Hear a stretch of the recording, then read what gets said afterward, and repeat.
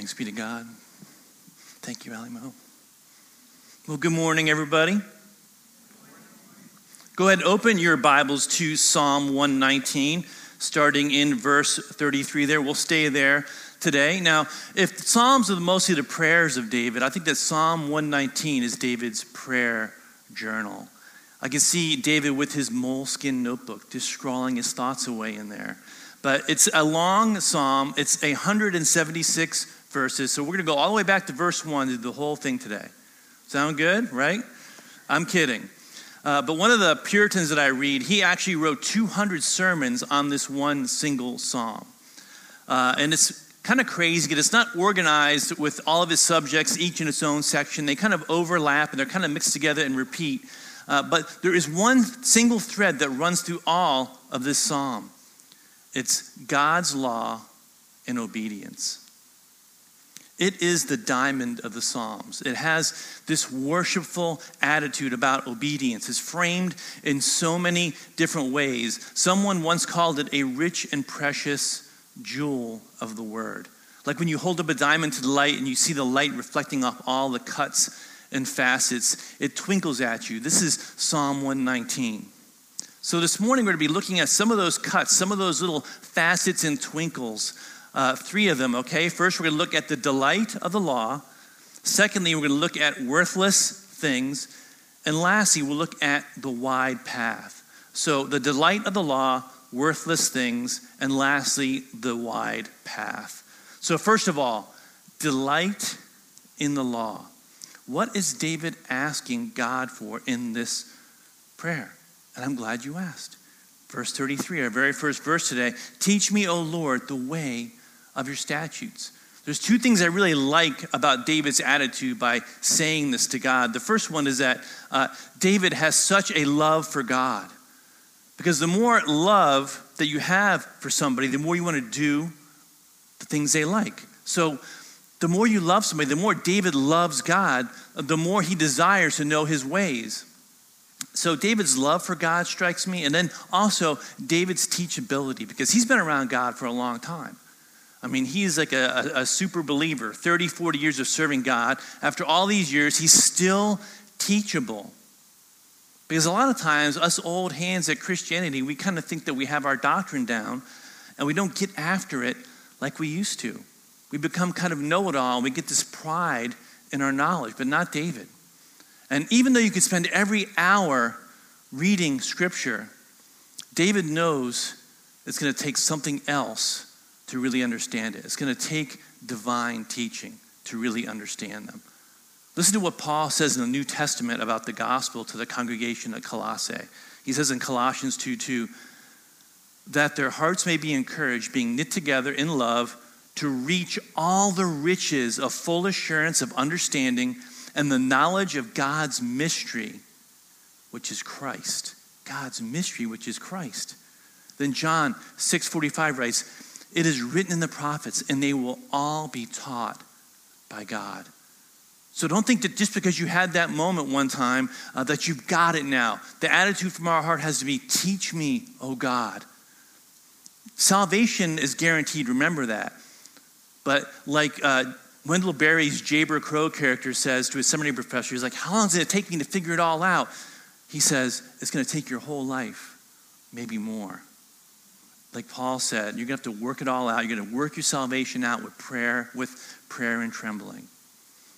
And we can't get any of this, we can't understand it all without the divine teaching of the Holy Spirit.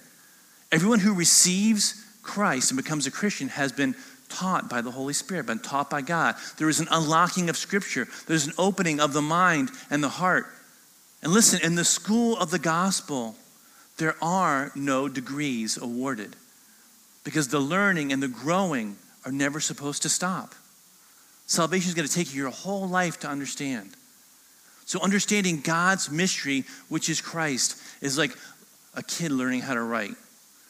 You don't just start out writing freehand, grace and joy in big cursive letters, right? Because you remember as a kid, that special paper they gave you with the lines on it, with a little dotted line down the middle, so you make sure you get the height of your first letters just perfect, right? The joy of that, the squeals of excitement as your kid gets that first letter or your grandkid. Even that little first letter we write as Christians, forgiveness. The first touch of grace is incredible, that one fact even. And as we get more mature, our writing is getting faster and smoother, and it's flowing like calligraphy as we understand and integrate the gospel into all different aspects of our life. It's flowing, but we still want more. Teach me, O Lord. Salvation is less of a moment and more of a life. Verse 34 reads, give me understanding that I may keep your law and observe it with my whole heart. The only way you're going to be able to keep the law is with your heart. Now, some of you like knowledge people and be like, oh man, we have to have knowledge. Yes, we have to have knowledge. That's important. You can know it in your head, and you have to know it in your head, but you're only going to do it from your heart. Because you really only do the things we love, right? I know that chocolate chip cookie at 11 o'clock, that Harris Teeter chocolate cookie is not good for me. I know it. It's in here. But I really want it. All right? So you're only going to be able to keep the law with your whole heart. The gospel leads us to a wholehearted, willing way of obedience that changes us from have to do God's law to want to do God's law. So rather than a half-hearted, teeth-gritting way of obedience, I got to pull this off somehow. Like the next verse says, it becomes a delight to do God's law wholeheartedly. Verse 35 says, lead me in the path of your commandments, for I delight in it. I delight in your commandments. You know, and in the Bible, the heart just isn't just about emotions. The way the Bible describes the human heart is as the seat of the will. That's where we do things from. So it's a deep devotion. David wants to obey out of love for his Lord. So when we meet somebody and we fall in love, right, what starts to happen? We start looking for ways to devote ourselves to them more and more. We're kind of taking mental notes about what they like and what they don't like, or we're making sure that we're doing those things. We want to please them because our heart is bursting for them. And it's no different with Jesus. That's why he calls the church his bride. It's that kind of relationship. And David delights in it. Verse 36 reads, incline my heart to your testimonies. Now, the word incline here means to stretch out, to lengthen, to extend. So David is asking for the only thing that will actually truly allow him to follow God. David is asking that God stretch out his heart, stretch out his will into a new shape. You want to close the space between David's emotional center, between his will and God's will. Stretch his heart out over it. He wants to become one with God's will. David's heart inclines toward God's heart, and they overlap until they become one. Because we do what we love. If we're doing what God loves and we love it, our hearts are together. But I've got some bad news for you. There's something standing in our way of that. Among all the high thinking of delight and wholeheartedness and stretching out our hearts and inclining our hearts, something is blocking us. And David tells us what it is in the very next verse. That's our second cut, our second twinkle, our second facet, worthless things. Listen to verse 37. Turn my eyes from looking at worthless things and give me life in your ways. Turn my eyes from worthless things and give me life in your ways. One, our heart cannot simply turn to God on their own. We know we need divine teaching. David showed us that. Teach me, O Lord. But something else first has to be kicked out of our heart, has to be expelled from the throne of our heart. It has to be dethroned from the throne of our heart. Tracy went out of town for about a week a while back, and I got to watch all these movies she never let me watch when she's at home, okay? I'm like a really bad sci-fi fan. She's a sci-fi fan, but good sci-fi. I watch bad sci-fi. So this movie was called Infinite. It had Mark Wahlberg in it. It wasn't a bad movie, okay? But they had this weapon called the Dethroner. That's like a cool weapon, isn't it? And they shoot somebody with it, and it rips their soul and their consciousness out of their body. Happy thoughts. So we need to dethrone the worthless things that David is talking about. So what are these mysterious, worthless things? Well, the language, worthless things here, is the same language that's used to describe idol in the rest of Scripture. So it's not so mysterious after all. But we're going to have to trade one set of governing values that sits on our heart for another set of governing values. Now, when you turn from one thing to another, when you turn from worthless things and you turn to the things of God, that's another way of saying what? You repent. Repent means to turn, to change one's mind, right? We have to exchange the worthless things for life in God's ways. You have to replace one thing with the other in your heart. There's a base set of values that has to be changed. Listen to what John says in 1 John 2:15. John's first letter, he says, do not love the world or the things in the world. If anyone loves the world, the love of the Father is not in him. So somehow we have to expel the love in our heart for the worthless things, for the things of the world, for our idols. But we cannot just leave the heart empty and throneless, right? The throne must be occupied. Nature abhors a vacuum. Power abhors a vacuum. And so does the human heart. Remember when Jesus drove out that spirit, he said, unless it gets replaced with something else, that's just going to come right back in here stronger. And you're not going to be able to reason your way out of it, okay? You're not going to be like Mr. Spock. Oh, well, Captain, the Bible says we should do these things, so I see this as logical. That's not going to work. It's going to take something more. Because we do what we love, right? Something's going to have to turn my eyes. Something will have to turn my eyes off those worthless things. That's David's language. You need something to catch your eye. You need something to capture your attention. You need a dethroner. Something that you can love instead of the worthless things. So it can take the place of what's been ruling your affections. Someone turned my eye one night. Actually turned both of my eyes. Someone turned my eyes one night as she walked by me in Fort Lauderdale, Florida, many years ago. I was a strapping young deputy U.S. Marshal on the mean streets of Fort Lauderdale. I had my dream job. I was 23 years old. I had a badge and a gun and a 5-liter Mustang, all supplied by the U.S. government. What could possibly go wrong, okay? But we had this crazy work life. We would get up at like 4 or 5 in the morning and we work until late in the evening, and then we'd all go out and, kind of like party together. Now, that was another life, okay? I don't recommend that. I'm not happy with that. I'm not proud of it. But it was a wild lifestyle that I should not have been involved in, okay? So one day a stunning young beauty walked by. And she turned my eyes, literally. And you know what happened? That way of life, all that stuff that I used to do, all that going out and hanging out with the wrong people and doing the wrong things, I forgot about all of it. All that worthless stuff, I literally forgot about it. The old desires were completely gone. I had no desire to ever do that stuff again because all I could think about was spending my time with Tracy. So you just can't say, oh, worthless things. Oh, partying and carousing and whatever it is. Maybe it's love of money or status or influence. I'm just going to walk away from you guys. You can't do that. You need to love something else. Exchange your love for one and put your love on another. Before Israel got delivered from slavery in Egypt, before they got saved, that's great language, isn't it? When they got their straw taken away from them when they're making their bricks, they were slaves, but they weren't thinking yet of God and what he was going to do for them, about deliverance and salvation and all the miracles that were going to happen. All they could think about was how to get the straw back. They couldn't replace what they were doing with the bricks and put that love onto something else. If you get told to shut the world out of your heart, even if it's from this very pulpit, unless we give you something to replace it with, to turn your eyes toward, something you can love more than brick making, you're just going to be trying to get the straw back. You may get better at God's ways for a while through the sheer force of will and bearing down, or maybe through despair. Why can't I do this? I've got to do better.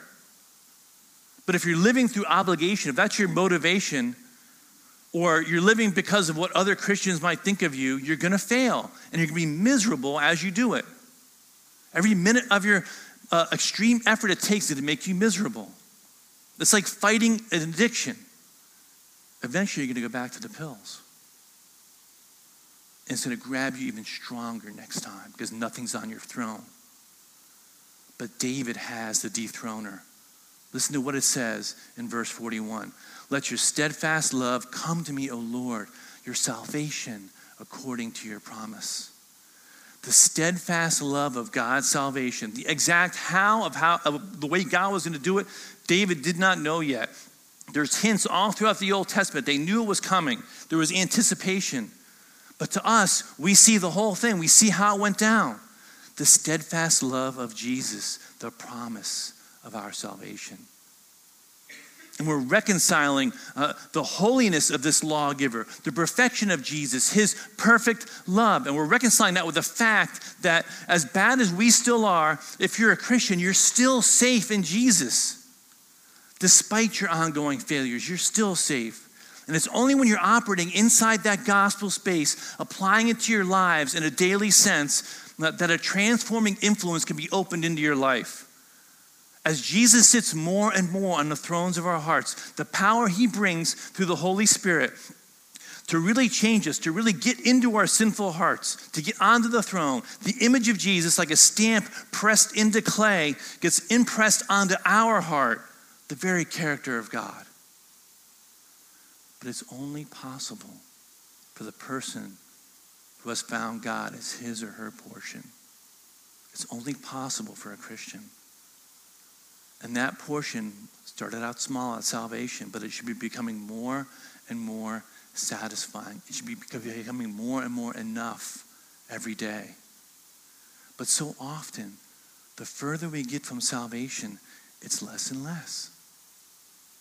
Maybe the problem is that what we really love hasn't changed. Maybe we became a Christian, but all we've done is we've adopted Jesus as the way to get the things we really want. The things that really still sit on our thrones, that still sit there. And maybe Jesus only gets the throne part-time. Maybe you have a throne sharing program going on in your heart between Jesus and the worthless things. Let me show you how it works. You know, maybe we're more or less good people, right? I'm a moral person generally. We do more good than bad. Then maybe God, I think God should reward me with my dreams. I mean, he owes me after all, right? I've done all these right things. That's moral therapeutic deism. He'll get you the big house, the F-type Jag, and a full scholarship for your kid. If that's you, then the throne of your heart really isn't open to Jesus. It's still occupied at least part-time by the object of your prayers. You're just using Jesus to get what you really worship. Whatever you daydream about, the beach house, the great retirement, whatever that is, oftentimes that's what we worship. You need to be daydreaming about Jesus. I want you to take your prayers apart this week. Really just take them down to the core. Whatever you pray for the most, whatever's on your prayer list may be what you worship. Make a top 10 list. I found a few years ago, my prayer life had totally flattened out because I was always praying for the same things, the things that I really wanted besides God. Lord, please give me that raise. Give me a nice, big, fat thrift savings balance. Or make it so I can afford to go to Cancun or Disney this year. How often do you pray just for more of God, just for more of Jesus, and just for more of the Holy Spirit? So the answer for me was opening Scripture up, and Nick is really great at doing this. He'll pray from Scripture right up here. Pray through the Psalms. I started praying through the Old Testament. I started praying through the New Testament. I started taking the names of the characters out and putting my names in.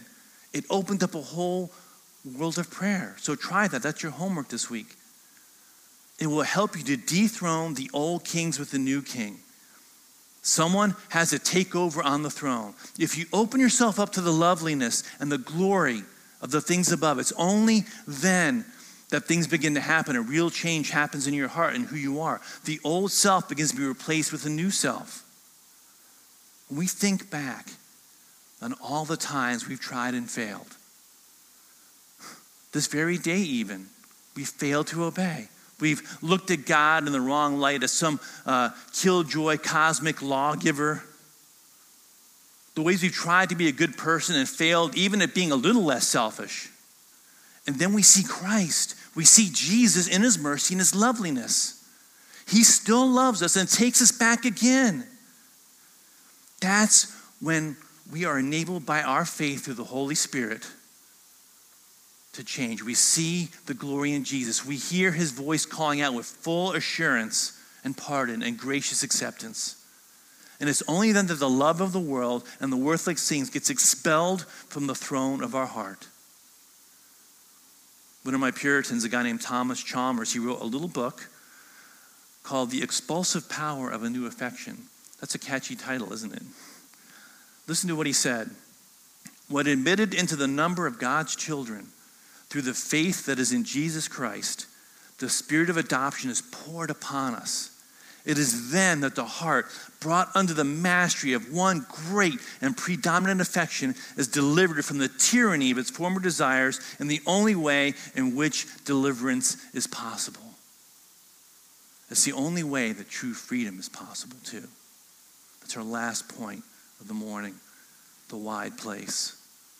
When we think of God's plan, we usually think of things like, what career should I take and what job should I put in for?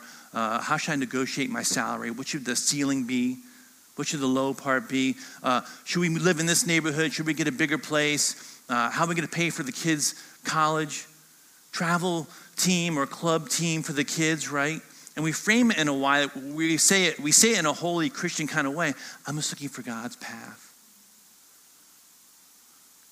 That's not a bad thought. But what if I told you that those details weren't as important to God as we thought? Show me a scripture where David is on his face about prayer about what preschool to send his kid to. Now listen, I want you to pray about everything. I want you to pray about those things, okay? Be prayerful. But God's plan, his path, has less to do with whether you invest your TSP in the C fund and more to do with obedience and following his commands and his precepts and his ways. Listen to verse 44 and 45. I will keep your law continually, forever and ever, and I shall walk in a wide place, for I have sought your precepts. As David keeps God's law, because David is seeking out God's precepts, even just seeking the precepts, it says that he walks in the wide place. Scripture leads us to obedience first. And when we obey, that path actually opens up in front of us. It gets wider. God's law is not narrow-minded and style-cramping. It opens the whole world up. It's a whole world of possibilities. It doesn't matter so much what the job is or where you live or what you do in life, as long as you are God's living in his ways. That makes possible the path of where your life goes. It opens up. The primary thing is not what you do, it's how you live. Now, the wide place is a metaphor for freedom here. That's the obvious, right? The narrow place means that there's no choices. It means you're walking one foot in front of the other on the tightrope. And you're hemmed in and there is no choice. You have to go straight. You have to put one foot in front of the other. Like, for an example would be, I really love this salary so much I can't leave this job. But when you come to the wide place, that's where the choices start to come in. That's where the open doors start to show up. You can go over here and check this thing out. You can go over there and check something else out. David is not saying, I give up my freedom to serve you. He's saying, now I have true freedom because I follow your way. He says, I'm finally free because my heart has found you. I serve you with all my heart. You created me. You know how I operate, how I work best. If I do these things you tell me and I don't do the other things, if I restrict my freedom to do the worthless things, then I'm going to be freed up to experience life in your ways. And if you're a Christian, actually, if you're a human being, you've been created for a specific operating environment. If you take a goldfish bowl and smash the contents out onto the floor and that fish goes out on the carpet, do you think that fish is going, sweet freedom? The fish on the floor is in the wrong operating environment. In the very act of giving that fish its freedom, you've killed it. David is saying, I am free because I am your servant, because I am living in your ways. In Christianity, there are a lot of goldfish living outside the bowl. Maybe you're in the wrong operating environment. Maybe you're flopping on the floor and your gills are struggling for air. You're on the narrow path because there's things you're afraid to lose. So you sin. You have to keep it. You have to get it. You lie, you cheat, you steal to hang on to it. But you're really just a fish out of water. That's not freedom. You're a slave to sin. It's killing you. Usually we think that freedom is we can do whatever we want. That's the cultural definition. You can do whatever you want. There's no rules. There's no restrictions. That it's the highest good. That is false. True freedom is really about finding the right restrictions for yourself. Real freedom comes from losing some freedoms in order to gain others. It's called delayed gratification sometimes. Whatever you're trying to do in life, if you design a set of restrictions, so you'll be successful in what you've chosen to do.